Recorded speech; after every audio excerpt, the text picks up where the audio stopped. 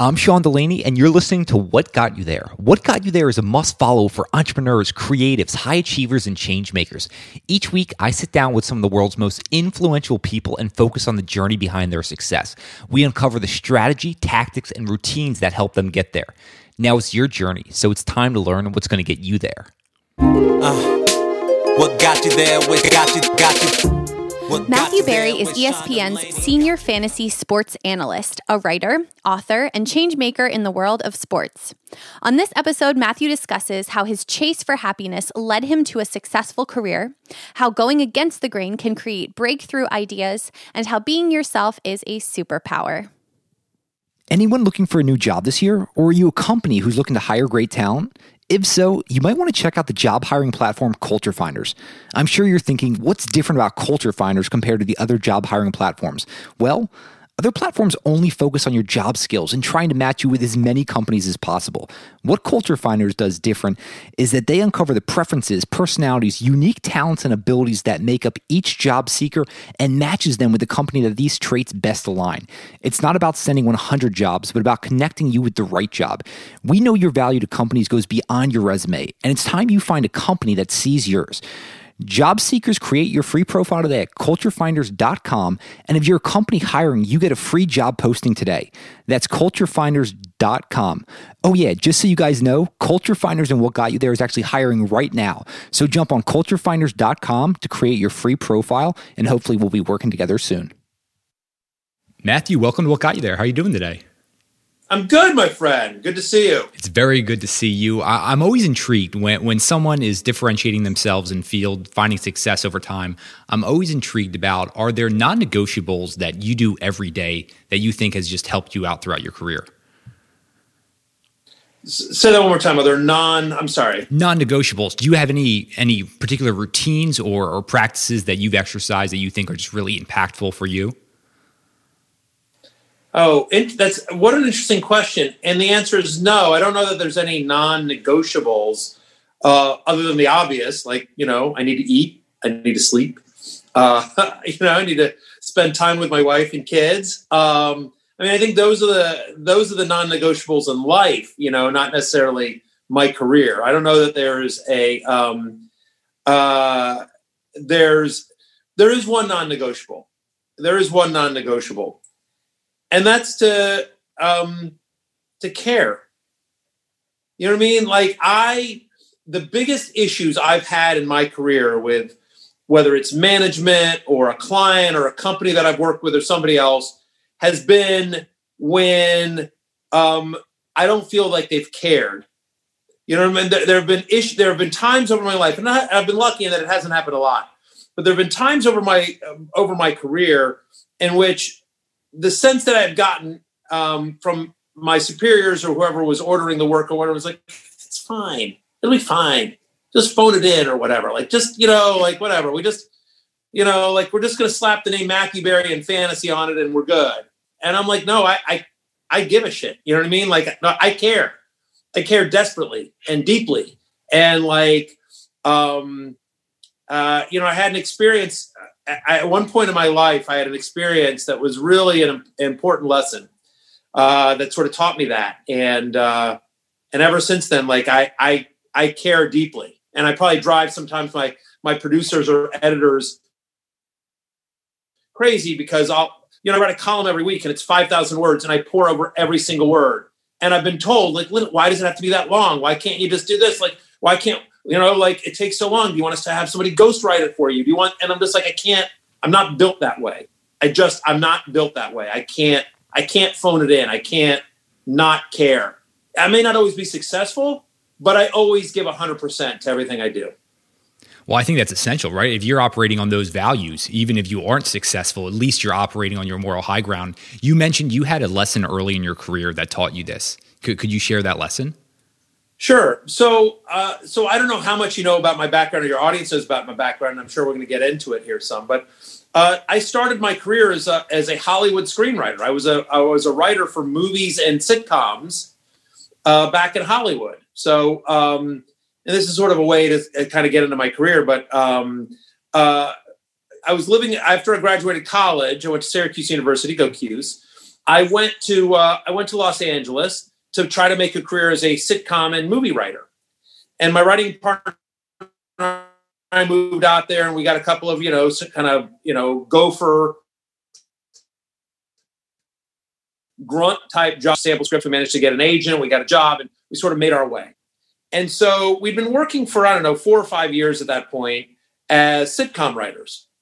And one day we get a call from our show that we were working on. We were working on this show called Union Square, which was one of those Thursday night NBC shows between Friends and Seinfeld that just didn't work. And so we'd worked on that show. We were like low-level story editors, so we can take neither credit nor blame for that show. But at any rate, our agent calls us up and he says, "Hey, you guys want to get into movies, right?" And we're like, "Yeah, one day, but we've never written a sample script. We haven't written a spec, which is a sample movie script to show sort of how we would write a movie." And he goes, "Don't worry about that." I'm like, okay. And he goes, "Have you ever?" He goes, "Do you know who Paul Hogan is?" Of course. "Have you ever seen Crocodile Dundee?" Of course. And he goes, "Well, Paul is a client of the agency. He wants to do a third installment of the Crocodile Dundee franchise. And I'm one of the agents in charge of putting writers in a room to pitch Paul ideas of what the third movie should be. He goes, if you want, I'll throw you guys on the list." And my writing partner and I like, "Yeah, let's meet Paul Hogan. That'll be a funny story." And never thinking, and he goes, "Yeah," because we're like, we've never written a movie before. And he goes, yeah. And he goes, "You won't get the movie." He goes, "Don't worry about it. You're not going to get the job." He goes, "But it'll be good practice for you to, practice pitching to a movie star, and it'll just be good practice for you." We're like, "Great, let's do it." So we go in and we watch the first two movies again, and we sort of realize, so we come up with a plot, and we go in and whatever. I'm cutting on parts of the story, but in essence, we half-assed the pitch, to be candid. We just we didn't know what we were doing. And we're just sort of like, listen, you'll go, you've done New York in the first two movies. You'll come to LA. He goes, it had to be the only rules we got were it had to be in Los Angeles. The only rules were it had to be present day, which is 16 years after the second movie was released. So it had to be present day, and it had to involve his real life wife, Linda Kozlowski, who he had met on the set of the first Crocodile Dundee, and they were now, married in real life. So his on-screen love interest is also his off-screen love interest, and she had to be in the movie. So we're like, those are the only two rules. So we're like, you guys have been together, you have a kid, he's been growing up in Australia, you come to LA, and, you get a job at a movie studio because you can talk to animals, and there's some bad guys there, you'll save the day. But most of the movie is you showing your kid around LA. It's the blind leading the blind. It's Beverly Hills Croc. It's like, whatever, we'll make it funny. Like, literally, that's it was a little bit more expensive than that, but not much. And he looks at us and he goes, "Hey, you guys are the only ones who get me. You're hired," which is a terrible Paul Hogan impression. But we were like, wait, what? We're hired to do this movie? And we were shocked. And, I think one of the reasons why my writing partner and I didn't do a great job with the pitch, although we ended up getting the movie, was we didn't think there was any chance this was going to be any good, right? We go into it knowing it's not going to be any good. Like, it's a sequel to a movie 16 years old. No one's clamoring for it. And in that period of time, the big movie was There's Something About Mary, which is, really gross out humor, really R-rated, Farrelly Brothers stuff, brilliant movie. But, Crocodile Dundee, those movies aren't built for that. It's a very gentle kind of humor of those movies. And so we personally thought there's no chance this is going to be any good at all. And so we just sort of did it as a lark. And it turns out everyone else had gone in and pitched, Crocodile Dundee saves the world from a nuclear explosion. And we were the only ones that went in with the idea of it's a simple character and a simple premise. It's just you reacting to stuff, and here's some funny ways for you to react to stuff. And so, anyway, so the lesson is that we were like, do we want to do this movie? Really? Are we going to write Crocodile Dundee 3? And our agent calls up and says he wants to co-write it with you. which means you get his quote. In the movie industry, you have a quote, which is what you're paid to do the movie. And as first-time screenwriters, we wouldn't get paid that much money. But because we would be co-writing it with Paul, and I just used air quotes for your audio listeners, we were going to do the heavy lifting, but his name was going to be on it. At least that was the plan. We were going to split his quote.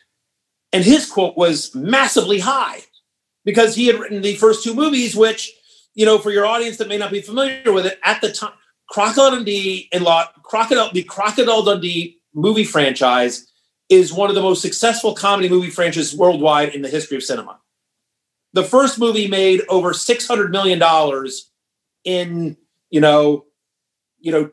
from 30 years ago. It probably made like $1.5 billion in like today's money. Like it made a massive amount of money. And the second one was a huge hit as well. And he, believe it or not, got nominated for an Oscar for his first. He got nominated for an Oscar for a screenplay for the first movie, which is a shocking thing. But anyway, so it was one of those things where they're like, well, I'm sorry, they want to pay us how much? We'll write Croc 3 for that much money. Are you kidding me? Listen, and God bless Croc, right? It bought me my first house in Los Angeles. But what happened is that we went into it knowing it wasn't going to be good. You know what I mean? And it wasn't something we were passionate about, Sean. It wasn't anything that I really loved to do. It was a money gig. Right? It was the true definition of a sellout. And and my agent was like, look, you're going to be paid a crap load of money. They're going to pay you to write your first movie. It will get made. You know what I mean? And that's half the battle in Hollywood is just getting a movie made. He goes, and then you'll be able to go do, stuff you really want. And we're like, okay. And I have to tell you, again, it did get made. I made a lot of money from it. I made more money from that project than anything else I ever did in show business. Again, like I said, it bought me my first house in Los Angeles. Not cheap to buy a house in LA. And it sucked the life out of my soul. I hated every single minute of it. I dreaded going to work. I dreaded going to the premiere. I can now make fun of it, and I can make fun of myself for being there and joke about the fact that I was a Razzie nominee for my work on Crocodile Dundee in Los Angeles. We did not win. We were nominated for worst sequel or remake, but we lost out to the Tim Burton Planet of the Apes remake that year. But which I don't know if that's a compliment or to be disappointed. But anyway, it was just. But that moment, and that was in 2001, so it was 20 years ago.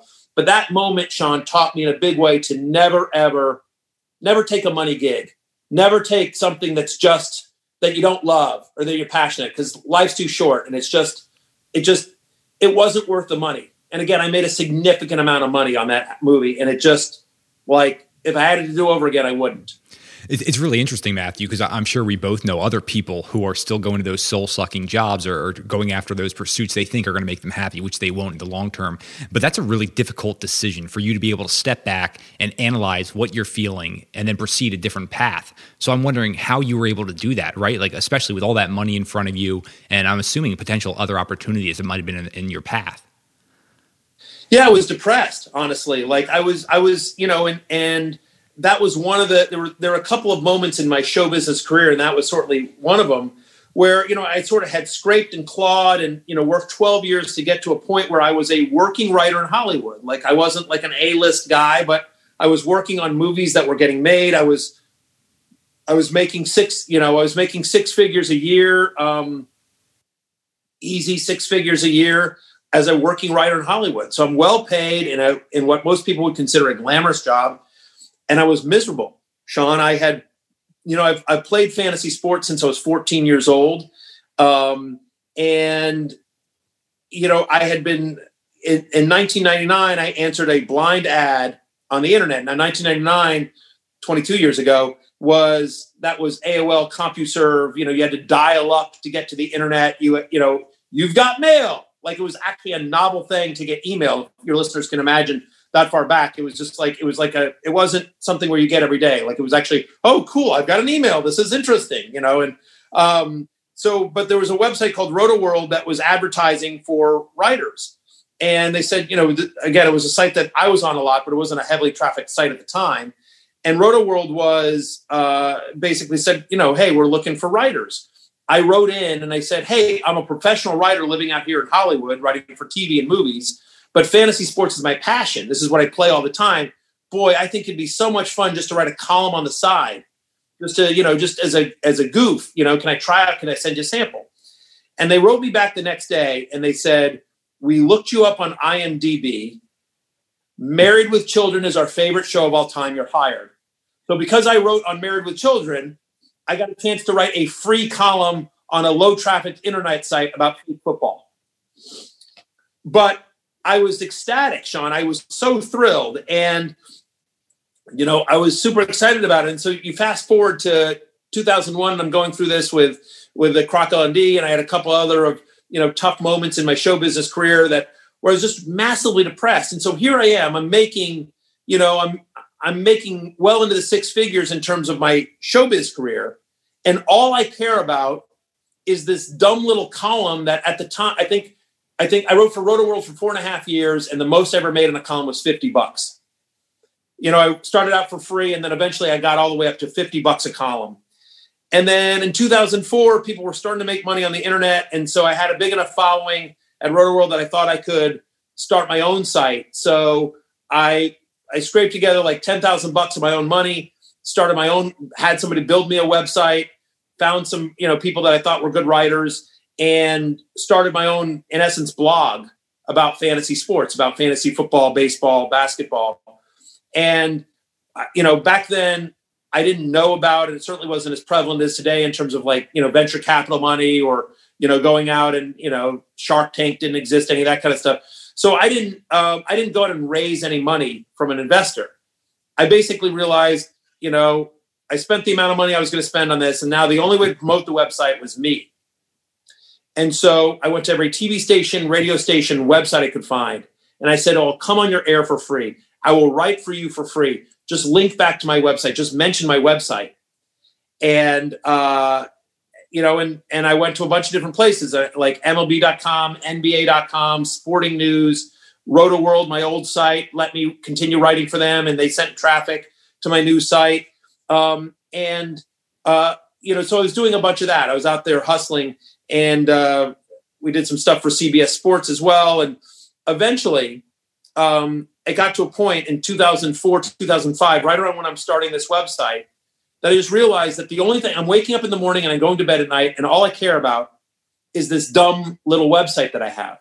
I've got like 2,000 kids on this site when I started, in terms of subscribers. I mean, maybe I had 2,000 subscribers.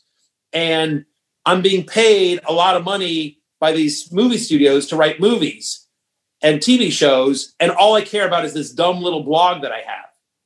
Like, I'm not thinking about this, I got the scene that I got to write tomorrow, or, I've got to figure out a way out of this particular plot hole or whatever. I'm thinking about my website. And so, again, going back to sort of the lesson of Croc 3 of, follow your passion, follow what makes you happy. Like, I went to my writing partner, and I'd been in therapy, by the way, for like about 2 years now, trying to get up the guts to and understand that even though I'd worked really hard for this show business career, I actually didn't really enjoy it very much. That I'd worked really hard, and I was like, well, it's got to get better. And then I realized, nah, it ain't going to get better. Like, this is, maybe I'll work on bigger projects with bigger stars, but this is it. This is the gig. And you know what? I don't love it. There's parts of it I like, but a lot of the stuff around it I don't like. I don't like how it makes me feel.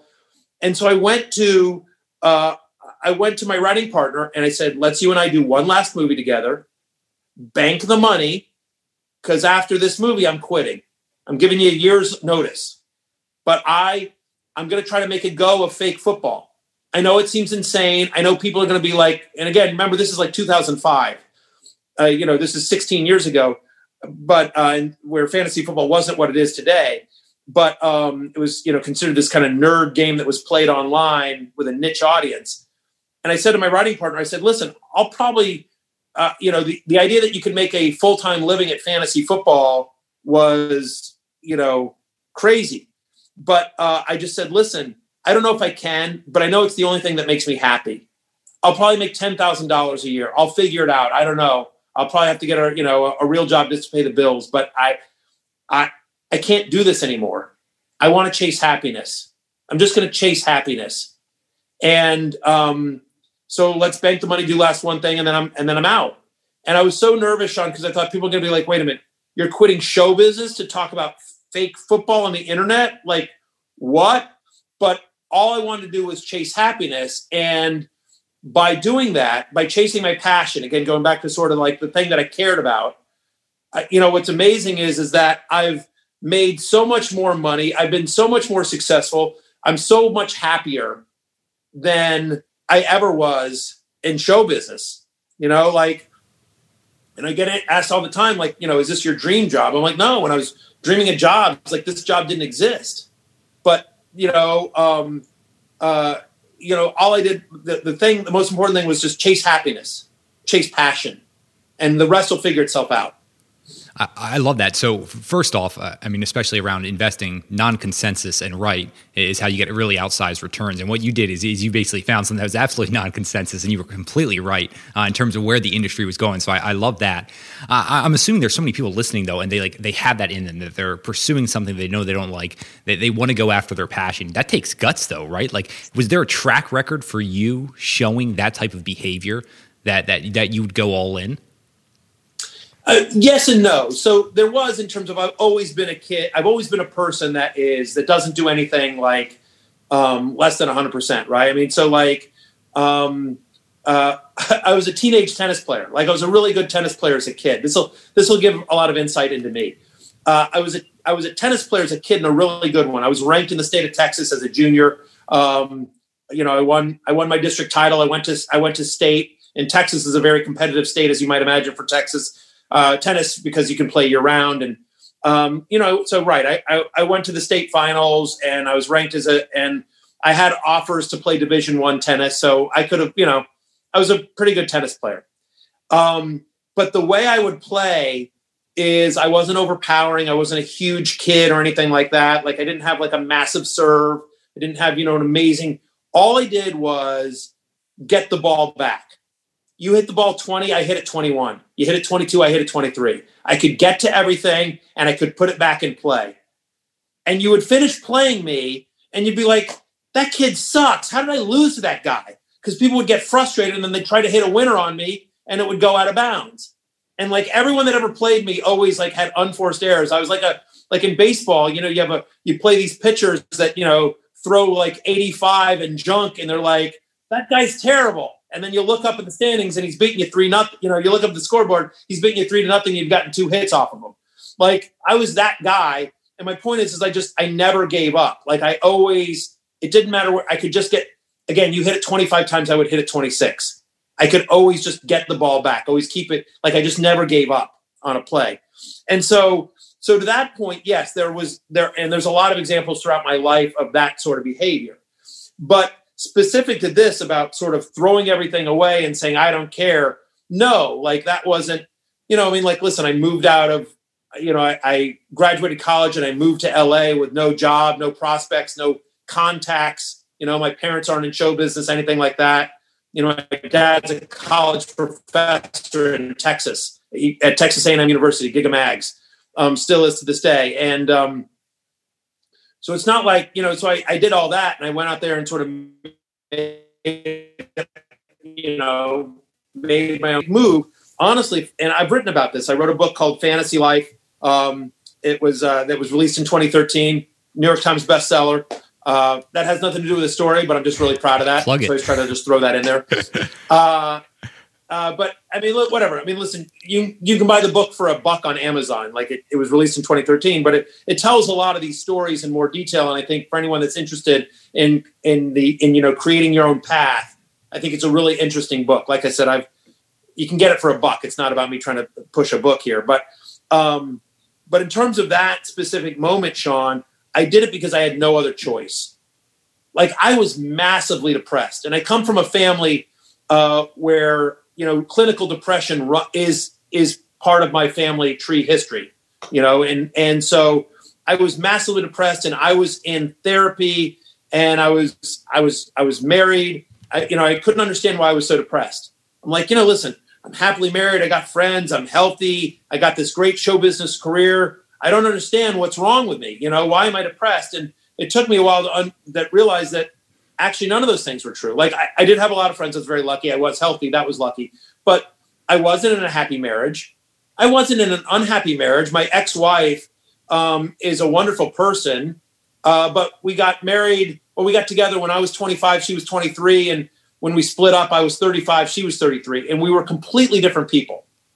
You know, for your older audience, listen, just think about what you were at 25 and what you were like at 35. Massively different people. And like my ex-wife and I remember at one point talked to each other, like when we were 35 and she was 33, I'm just like, if we met right now, we wouldn't even go on a date, let alone get married. We just became very different people, not better, not worse, but just, we both sort of went on divergent paths. And so I wasn't in a happy marriage. I didn't really like my career very much. There was a lot of things that I hated about it. Croc 3 being a prime example. And I realized that the only thing that made me happy, and I was just in this massive pool of depression, but the only thing that made me happy was this dumb little blog that I had 2,000 kids on. And so again, like I chased happiness, not out of some grandmaster plan, but I did it to, not to be hyper dramatic, but I did it to save my life.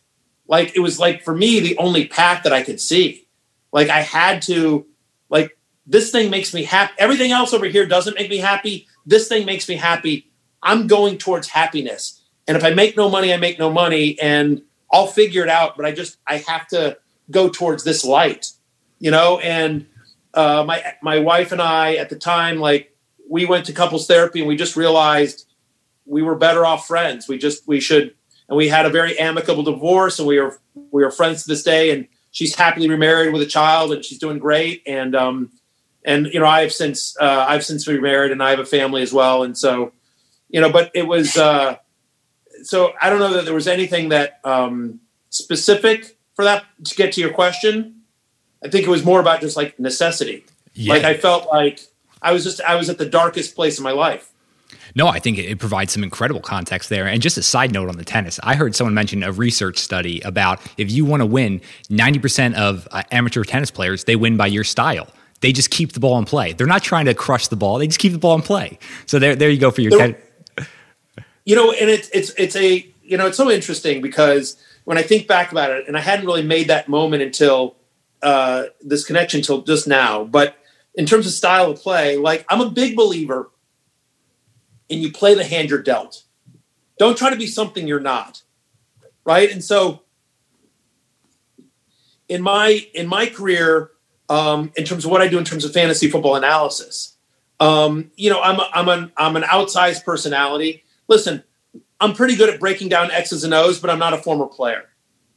I'm pretty good with contacts. I have a lot of, NFL players, coaches, general managers in my cell phone that I can text for inside information, but I'm not Adam Schefter.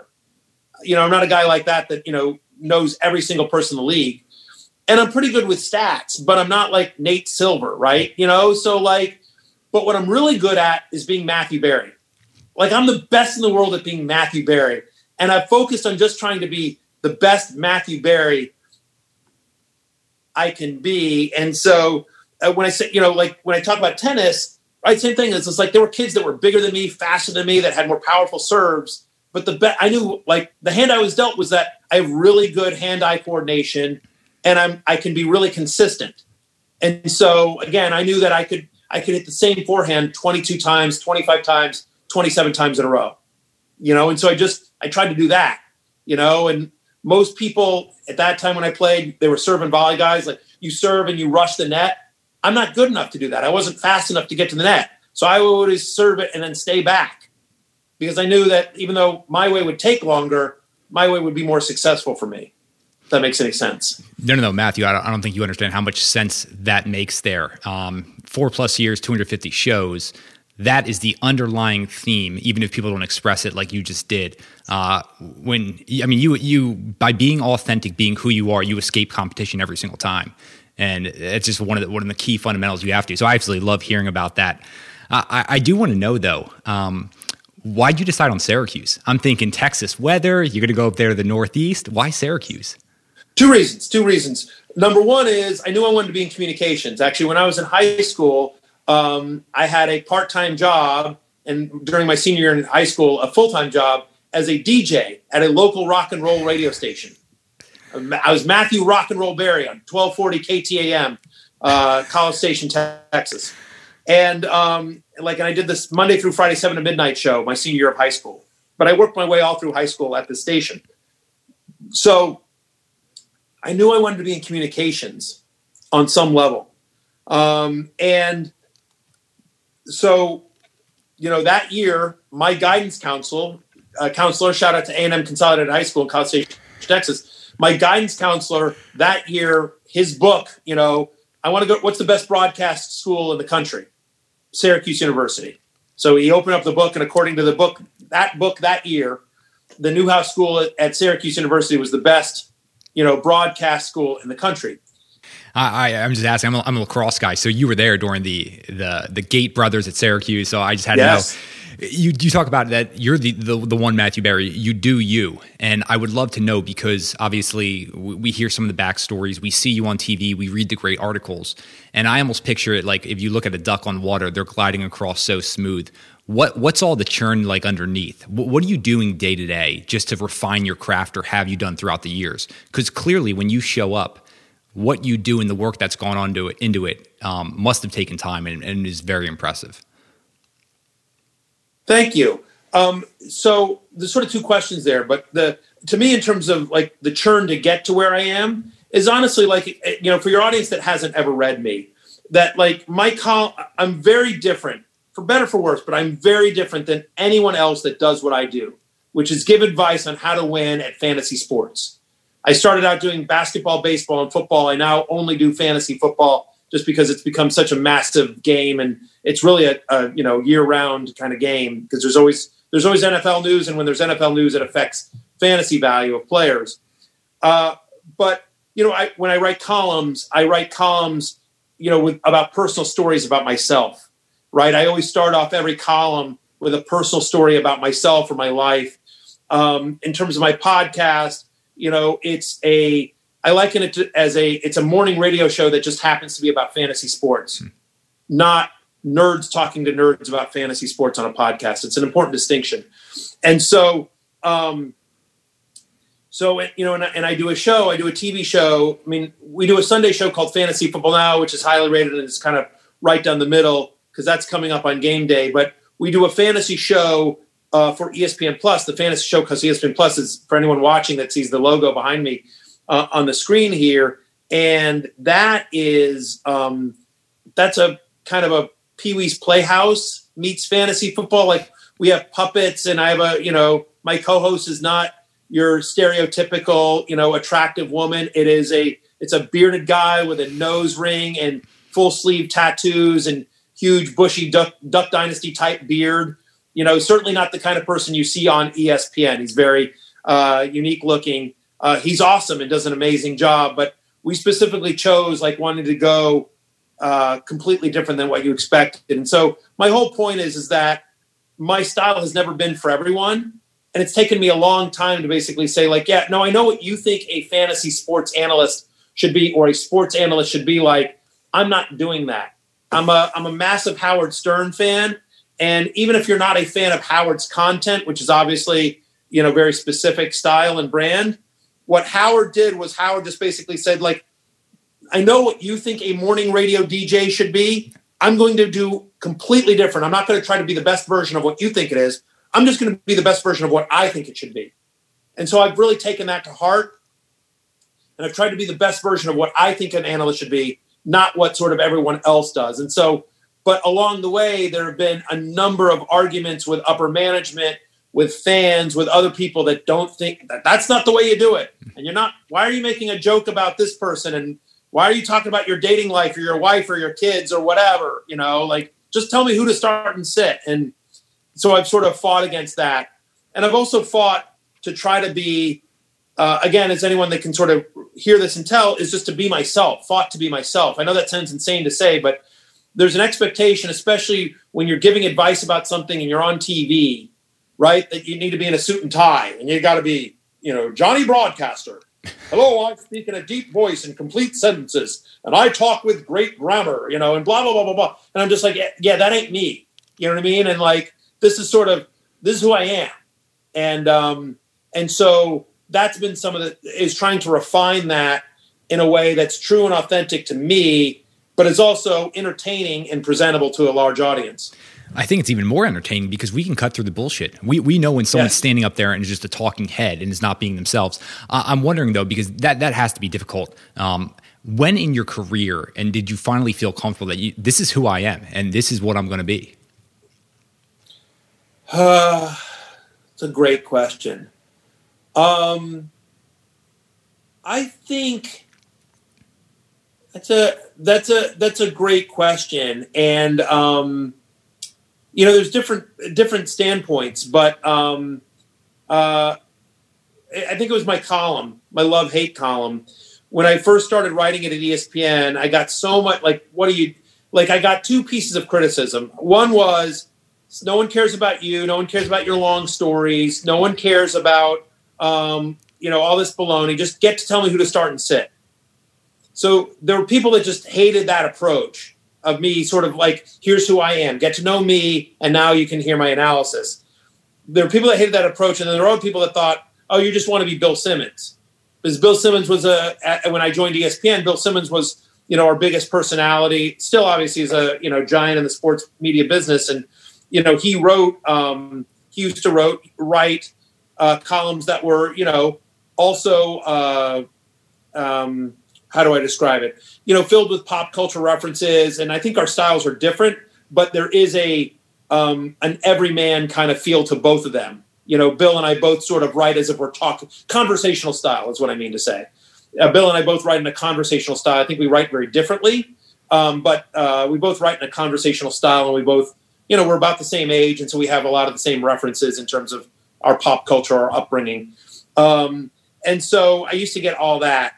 And eventually, we sort of put it out. And at the end of that first year, might have been a year and a half or even 2 years in, but the numbers came back, and I was like the most read column on ESPN. It was like me and Simmons were right there, neck and neck. And, or I was the most read columnist after Bill, something like that. But it was just I had here's the typical read of a fantasy article, and then way above that is the typical Matthew Berry read. My editors came to me to show me those numbers because they were getting grief from people above them saying make him change his style. And I had a couple of people that fought hard for me internally at ESPN that said, yeah, look at these numbers. Yeah. Absolutely not. Let him keep doing what he's doing. That confidence for you, a big moment for me. Yeah. Does that confidence just skyrocket for you after that?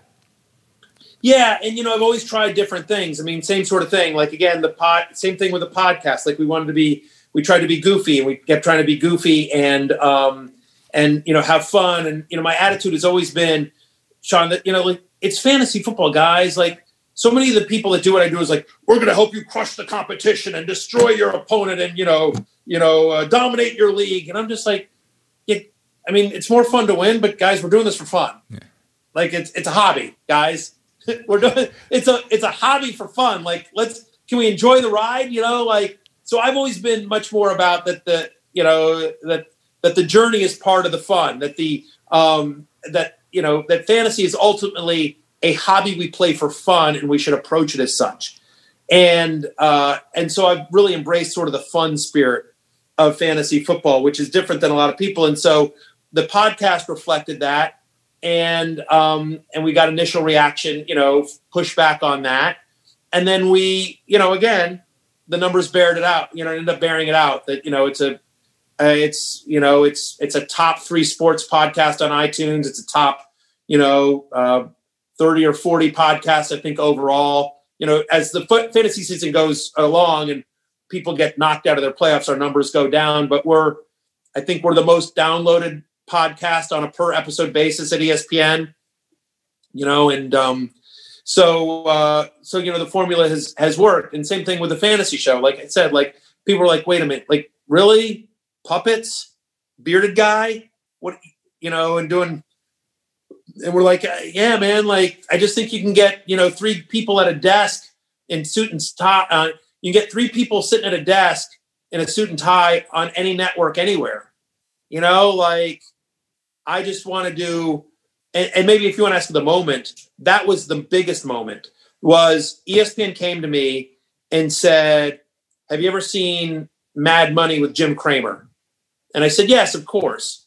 And they said, we want to do that format, but with you in fantasy sports. We have an idea. Basically, you talking down barrel, standing up, talking right to the camera about fantasy football, and have some fun with it. And he goes, that's my boss, a guy named Norby Williamson. Norby was like, that's my only rule. He goes, my only rule, that's my starting point. He goes, my only rule is it can't look like anything else on ESPN. He goes, and other than that, go with God, do what you want. And so me and my producer, Ed Eck, we were just like, hey, I think we can get away with more with puppets, and puppets are funny. And we talked about Avenue Q, or Pee-wee's Playhouse, or even, as I mentioned, I'm a Howard Stern fan. And, back in the day, Gary Puppet or Jackie Puppet, I always used to love. And so we wanted to do this kind of fun, goofy thing that everyone thought was crazy. And it is now 4 years in. We've done over 250 shows on ESPN Plus, and it's one of the most popular shows on the platform on ESPN Plus. And so it's been but I guess to answer your question about that moment where I finally got my own show, right? ESPN had come to me. I'd been there 12 years, and ESPN came to me and said, we're giving you your own show, which is not something they do with a lot of people. Well, it's going to be the fantasy show with Matthew Berry, like my name's in the title. And they're like, do what you want. And instead of playing it safe and saying, hey, give me an ex-NFL player and a female host, and let's, go do some cookie cutter television, which would be safe and right down the middle. I said, no, I'm going to do what I think is funny. And you guys are probably going to think is weird, but we have a talking robot and we've got a bunch of puppets, and and I want my podcast producer with his big bushy beard and his nose ring and, his tattoos, to be my co-host. And so, and it's gone well. So that was that moment where I had the confidence to say, like, I don't care if anyone else likes this. This is what I think is funny. This is my one big shot. I'm just going to do what I want to do.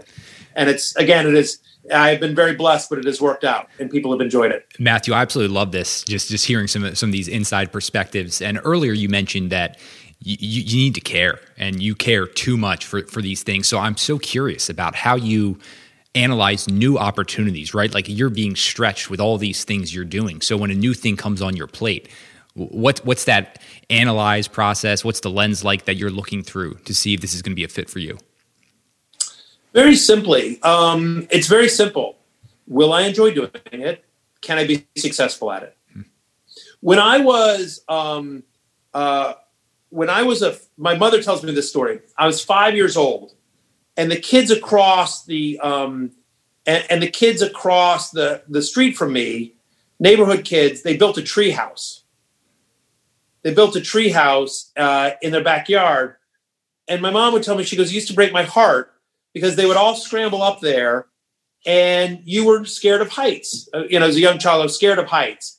And so, and I'd never climbed up, and it was like, again, you can imagine it was just like, nailed to a tree, little planks, right? It wasn't like a nice formal ladder. It was just literally like they made a tree house, like they built one. So it's just like, wood planks nailed, and it was pretty high up there. And so I was the lookout.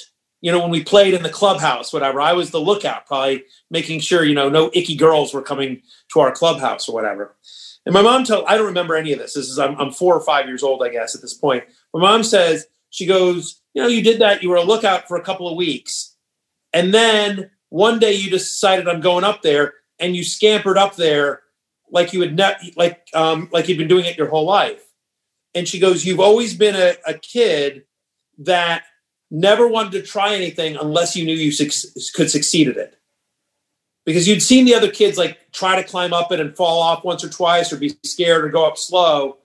And she goes, and you went up there 2 weeks after everyone else did. But when you got up there, you scampered up there with no hesitation. You just went right up. And so I always thought that was a very, kind of interesting insight into me. And so I'm a big believer. it's sort of how I'm made up is like, I like to do things that I know that I at least believe I can win at. That's not to say I've never had failures. Like anyone, I've had plenty of failures. But every time I go into something, it's because I'm really interested in doing it. And I also truly believe that I'll succeed at it, that I can succeed at it, that this is something that fits my skill set or be able to adapt my skill set to learn what needs to be done to succeed at it. I'd say that's a pretty good framework to go into new opportunities with. I am intrigued. We were just talking a minute ago about just the number of things you're involved with. What element of your work? And Sean, can I expand on that? Let me just give you one other example of that. Because I just thought about this. There was a conversation internally at ESPN, I had with some of my bosses, I don't know, a handful of years ago, call it maybe 5 years ago, I don't know, where I'd started to get a lot of I'd gotten some nice popularity. I'd gotten, comfortable on television. And there was a conversation about whether I should be more of an NFL analyst versus fantasy football, right? That listen, I certainly know enough about the NFL, and it's very easy to talk about why I think the Chiefs will win the Super Bowl over the Buccaneers from just a pure NFL perspective versus breaking that game down from a fantasy perspective, right? And so I could certainly do that. I can hold my own with, some of our analysts, many of whom are ex-NFL players. And so that was the conversation. Like, should I do that? Should I do, half fantasy, half actual NFL? Should I transition to all NFL? Because the NFL is obviously much bigger, right? I mean, we have many on ESPN. We have many shows devoted to the NFL, specifically around the NFL. And if you're an NFL analyst, in theory, there would be more opportunities than if you were just a fantasy football analyst. And I thought about it, and again, sort of putting it through that lens. And I ultimately said, no. I said, what's weird? I said, my instinct actually isn't to go away from fantasy, but rather to embrace myself in fantasy even tighter, to wrap myself even more in fantasy and actually go away. I said, because the thing is that whether it's, you think about the current ESPN roster of, Teddy Bruschi or Randy Moss or, Matt Hasselbeck, Lou Riddick, there's always going to be a big name ex-NFL player. Like if I become an NFL analyst, the best I am is, I'm the seventh guy on the depth list. I'm the eighth banana, right? And there's always going to be a portion of people that are going to look at me, sitting next to Randy Moss. And Randy's awesome, by the way. But I'm just like, no one's going to sit there and be like, I forgot what Randy's saying. Let me listen to Barry. You know what I mean? Like Randy Moss is one of, if not the greatest wide receiver of all time in the NFL. So I actually thought rather than go being a mediocre mid-level NFL analyst, let me just go try to be the best fantasy guy that I can be and wrap myself tighter in that because I know how to succeed at fantasy. And let me just try to grow fantasy and grow my role within the company bigger rather than trying to go over here to a bigger pond. I'd rather grow my small little pond where I have a nice position than try to compete in a bigger pond where I know, given my skill set, I know, listen, I didn't play the game.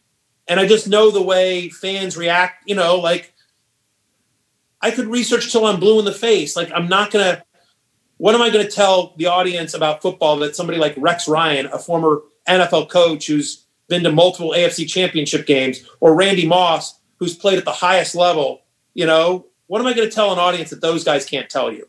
You know what I mean? But I believe there's stuff that I can tell the audience about fantasy that others can't. Does that make sense?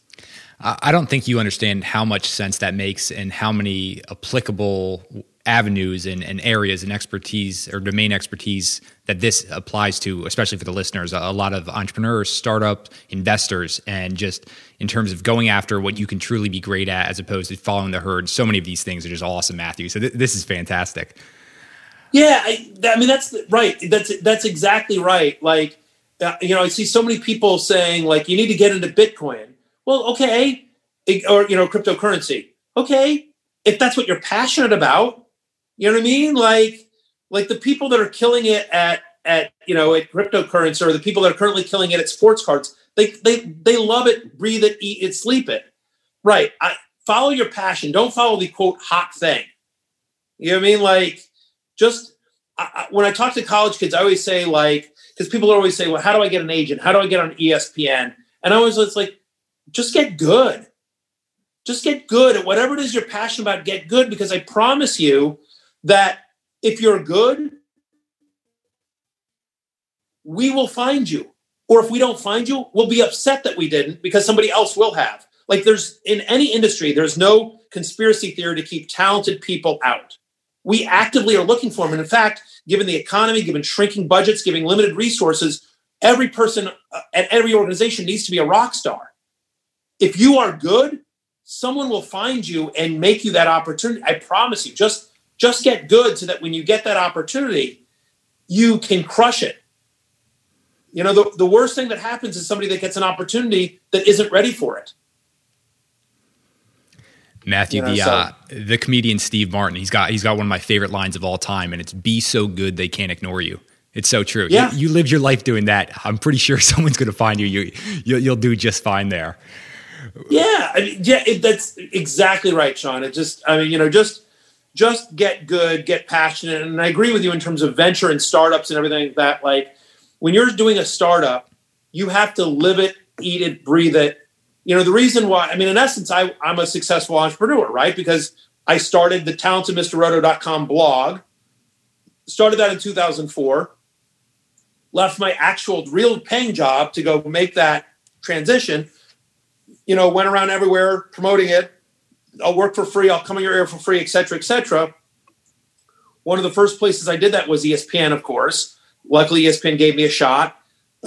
First at local radio in LA, and then that led to me meeting somebody to do Cold Pizza. If you remember that early morning show, it was what is now called First Take, but it was started out as Cold Pizza. I did a segment there, and then I would do some stuff on ESPN News, and then I wrote for the magazine, and I kept building my resume internally at ESPN until finally 2007, ESPN was like, we think fantasy football is big enough, is that we need a guy.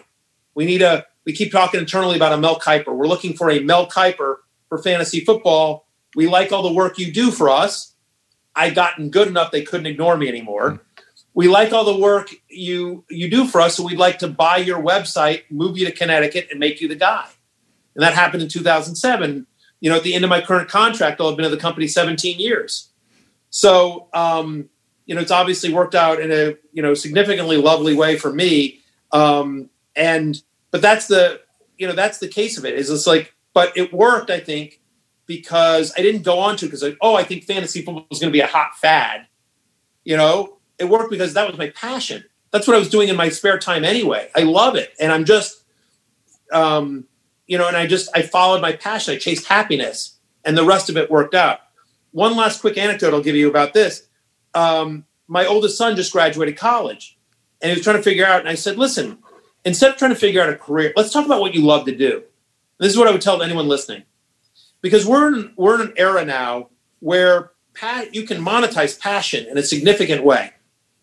I remember meeting, we did a live podcast show in Baltimore, and the guy that runs the Guinness brewing plant in Baltimore, turns out he's a big fan of the podcast, super nice guy, invited us to have a tour, backstage tour of it when we came to Baltimore. So we said, that sounds cool. So we go and we do that, and we're going around, and what they do there at that Guinness plant in Baltimore is they actually have a bar there that has like something like 30 some odd beers. Meanwhile, I think you can only buy like 5 different brands of Guinness in stores.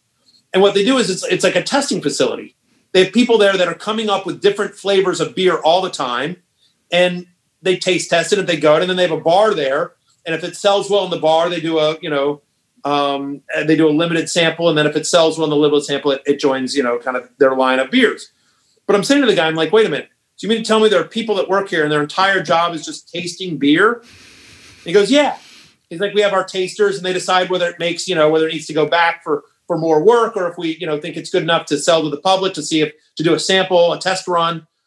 And so I told my son, I said, listen, not that I'm asking you to do this career, but like, if you came to me and said, Dad, you know, the only thing I love doing in this world is drink beer. I'm like, all right, there's a career for you. Like, you know, whatever it is you love to do, there is a way to make money for it.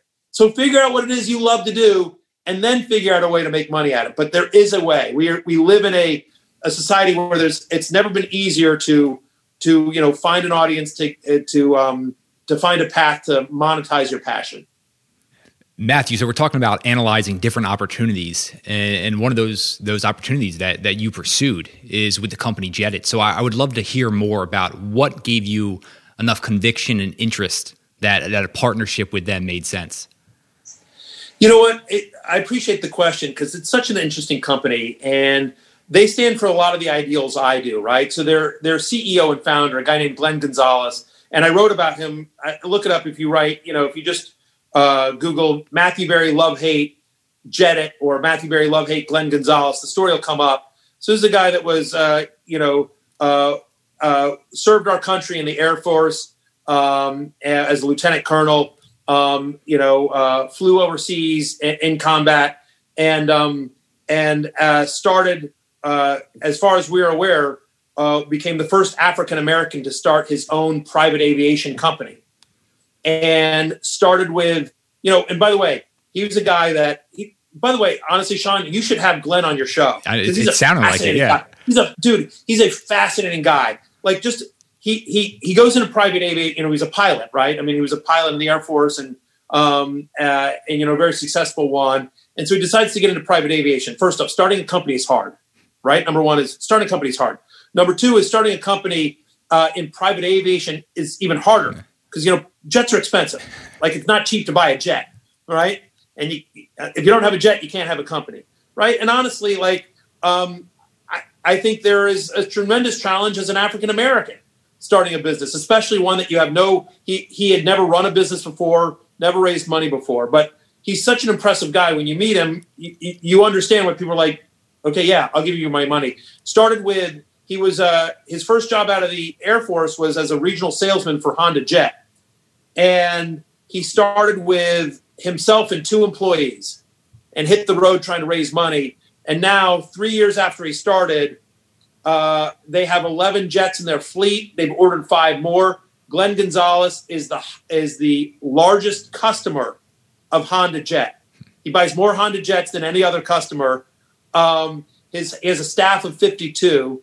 And of the 52 people that now work for him, from 2 to 52, he's got 18 former military as well from all branches, the highest level. And so, he's a person that, like, the reason he did it is he's like, I spent some time in private aviation. I understood the market, and I thought I could succeed at it. I knew I could succeed at it by having sort of, luxurious private aviation travel at a fraction of the cost. They cost a third of what every other private aviation company works for. And so just meeting him and sort of the way that Jettit started from the ground up was really inspiring to me. And they do a lot of community service as well. And so they're good people, and they've taken my family around and, so I've used the service as well. It's awesome. It's really awesome. And, it's been a great partnership. And just in terms of when you talk about entrepreneurship and taking a chance and following your passion, like a lot of the themes that resonate with me in my life are very evident in Jettit. And so it's, I've been with them for a few years, and it's, I take tremendous pride and joy in that relationship. They've been wonderful partners to me. Yeah. Well, perfect in terms of what you decide to go with, right? And they align with everything that you've done and you've gone after for yourself individually. So I love that. I think I'm going to have to reach out to Glenn, try to get him on the show here. Sean, I'm telling you, you meet this guy, like you meet this guy and you're like, I get it. He's an impressive man. He is an impressive human being with a great story that I think your audience would enjoy. Absolutely. Matthew, this has been incredible. This is filled with so many valuable life lessons. I'm not sure if everyone expected this is what was going to come out of this. This is awesome. 2 final ones here before we wrap up. I would love to know, though, you can watch one athlete, any sport, one more time. Could be anyone throughout all of history. Who do you want to watch? At their peak, right? Yeah.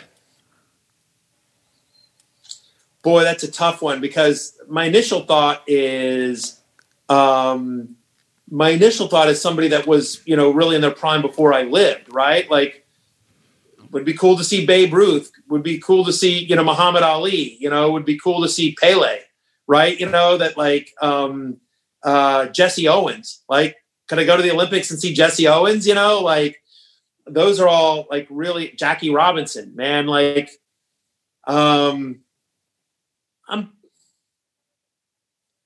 probably picking Jordan in his prime because I don't know that I have a greater appreciation for. I was alive, obviously, during all of Jordan's heyday, but I have a greater appreciation for it now. I think Jordan's the obvious answer. Although, as a Washington, you know what? I'm going to take that back actually, because I'm a Washington fan, and I wouldn't mind going back and seeing Sean Taylor one more time.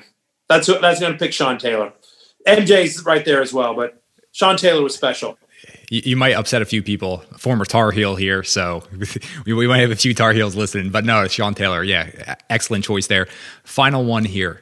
If you could do this, have a conversation. I know you love having conversations with interesting people. Once again, with anyone throughout history, who would you love spending an evening just having a conversation with? God, I'm going to say Steve Jobs.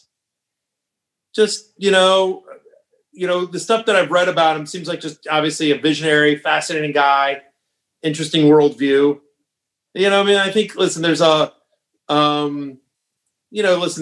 some of the guys that are sort of my, like I've met Howard Stern a handful of times because I've been on his show, but I've never had a real conversation with him. Like I think a dinner with Howard, because I think he's a fascinating human being and a truly brilliant guy. I think a lot of our former presidents, would be sort of fascinating. Like, listen, like, I mean, I don't know, like even Abraham Lincoln, like, that would be, like, I mean, think about sort of like his place in history. But I don't know. The first name that came to mind when you asked me the question was Steve Jobs. So Matthew, you're a man doing many things in many places. Where can the listeners stay connected with you? I know we're going to have a lot to link up here. Where should we direct them? Well, first, if anyone, obviously ESPN. So, it's the off season a little bit here, but certainly my column and my TV show are you can subscribe to them on ESPN Plus, and you can subscribe to the Fantasy Focus podcast wherever you're listening to this podcast. Fantasy Focus is there as well. So wherever you get your podcast, the Fantasy Focus podcast from ESPN is myself. And always you can follow me on social media.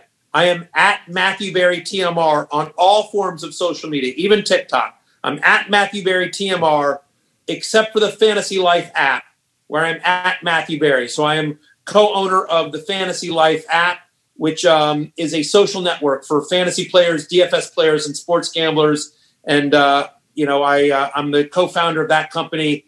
And, as we talk about sort of venture capital and entrepreneurship, that's my current side hustle, if you will, outside of ESPN. And I mean, obviously I have a carve out with my contract with ESPN to own and promote it. And they've been great, friends and understanding and helping me promote that. But, the Fantasy Life app, you can always find me there as well. And it's a great tool if you play fantasy sports or gamble on sports or play DFS like DraftKings or FanDuel. Well, we have plenty of listeners who do. I mean, luckily you don't have a lot of things going on, Matthew. So I really do appreciate the time, especially during Super Bowl week here.